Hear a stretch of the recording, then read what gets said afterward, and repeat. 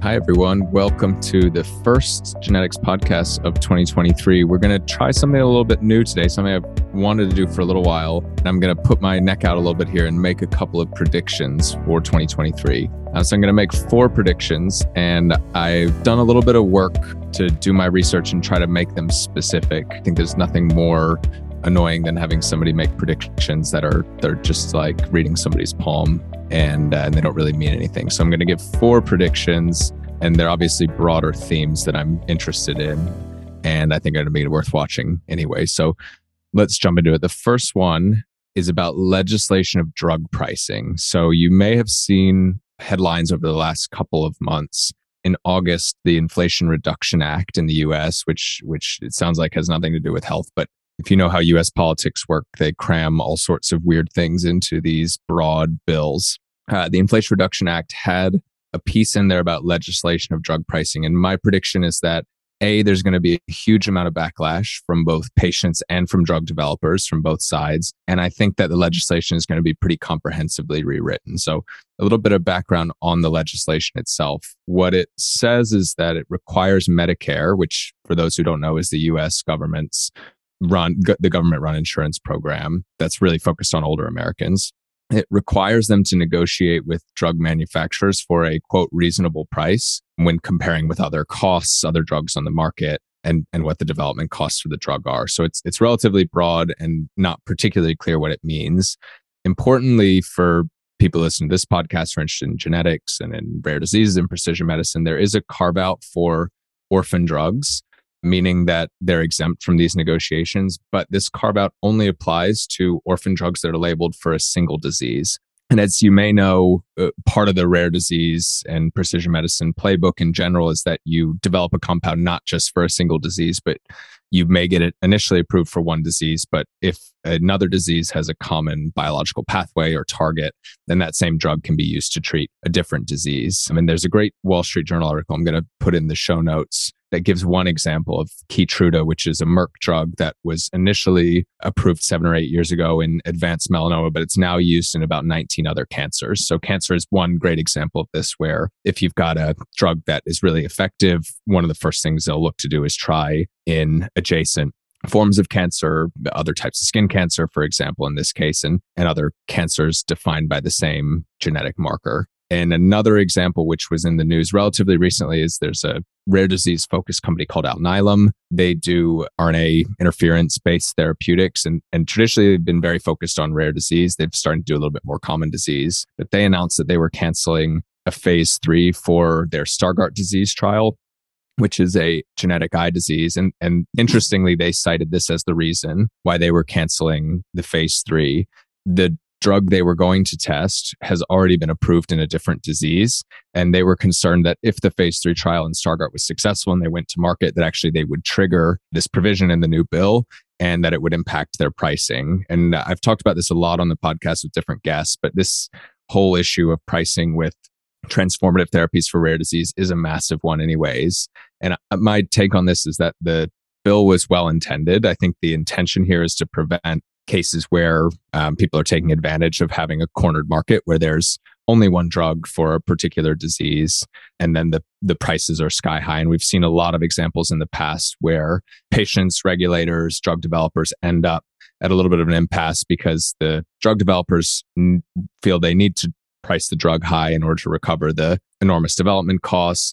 Patients, if the drug can get paid for, want to get access to it because it's potentially transformative, but the regulators need to create some kind of semblance of fairness in the market so that we don't have $1 million drugs for all of the 6,000 diseases that are yet to be cured. So this is, I think, like many things, well-intentioned, but is going to have enormous impacts. And I don't think it was intended to stop companies like Alnylam from developing drugs for rare diseases. So my prediction is that this is going to be comprehensively rewritten because they're going to be getting enormous pressure from patient advocacy organizations as well as drug developers. And I don't think there's really anyone that is going to be a massive fan of this. There are going to be some people who probably appreciate the sentiment and the general direction. And I think there's a need for the general direction of having more clarity around how these things get priced.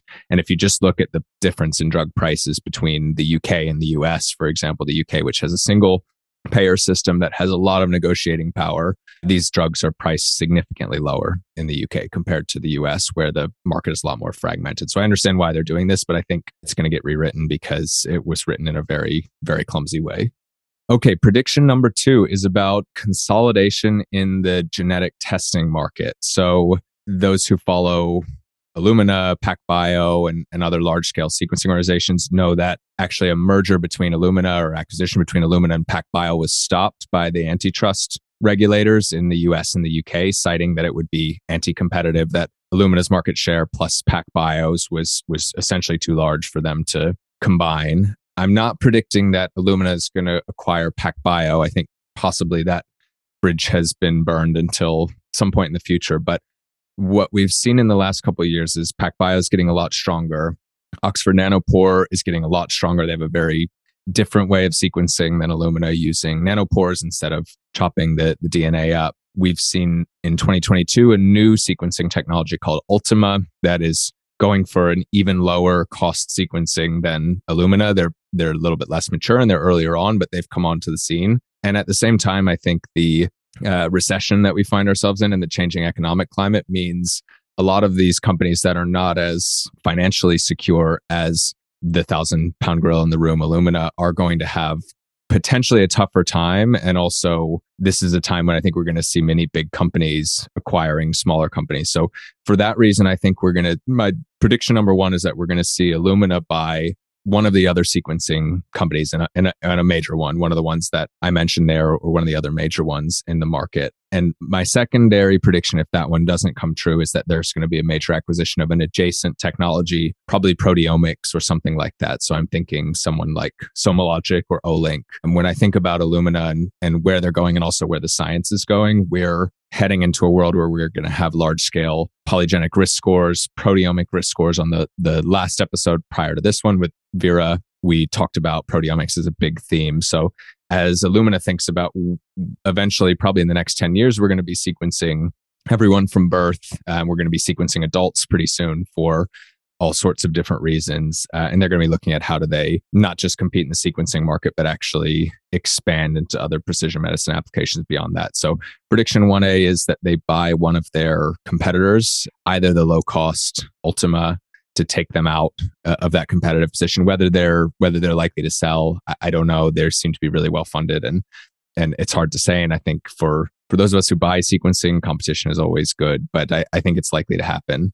And then number 2 is that they buy a major proteomics platform and work to add it into the workflow.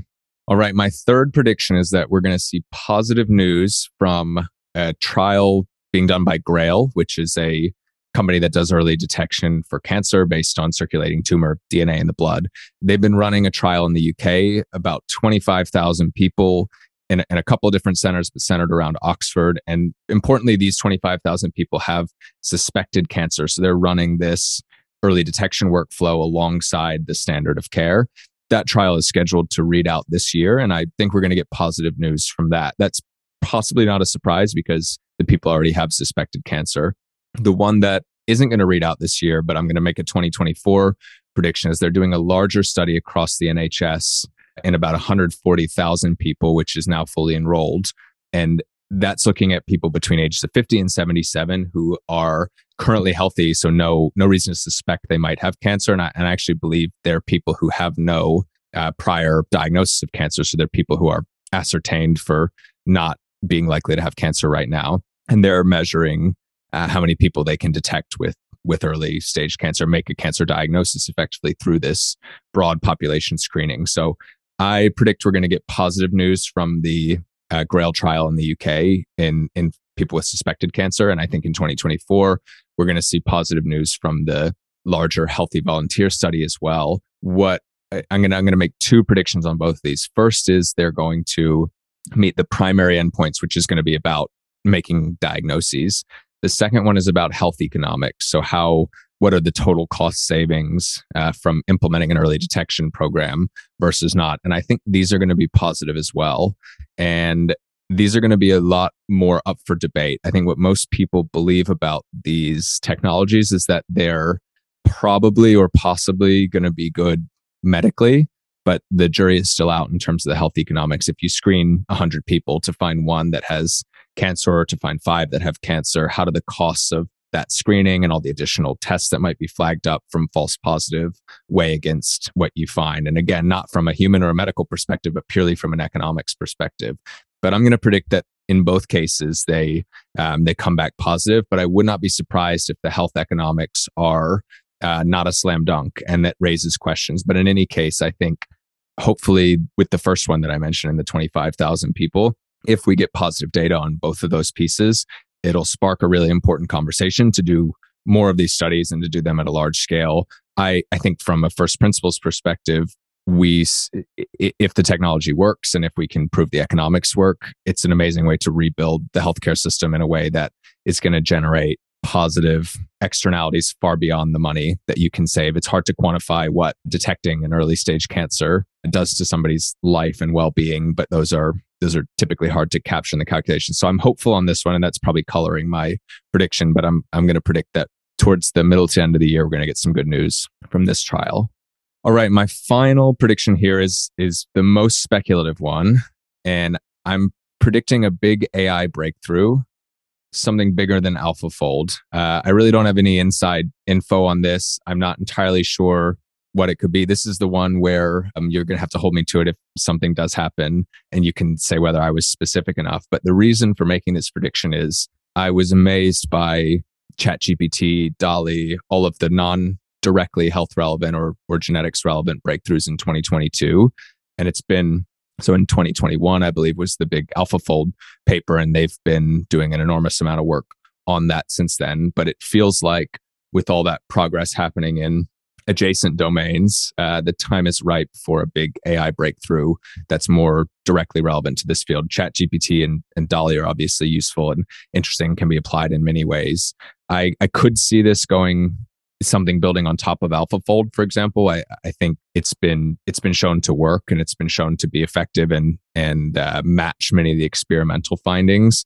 I wonder if they will take it a step further and apply it in some way to drug discovery or another important problem focused on proteomics, or it could be something entirely different. But I will be surprised if where we sit here next year, we haven't had a ChatGPT or DALL-E type moment with AI and health. And I could be wrong on this, because health and life sciences is a very messy field. The data that we have it's hard to take real world data and make sense out of it. And biology itself is messy. We're built up over hundreds of millions of years of layered evolution on top of one another. So it's a challenging substrate to build on top of. But based on what I've seen in other challenging fields like generating images and text and so on, I think we might be in for some good surprises. So those are my 4 predictions for the year. If you have any others, if you disagree, if you feel differently, we'd love to hear from you anytime. You can email us at podcast@cynogenetics.com, or you can find me on Twitter at Patrick_J_short, and let me know what you think. Thanks, and Happy New Year.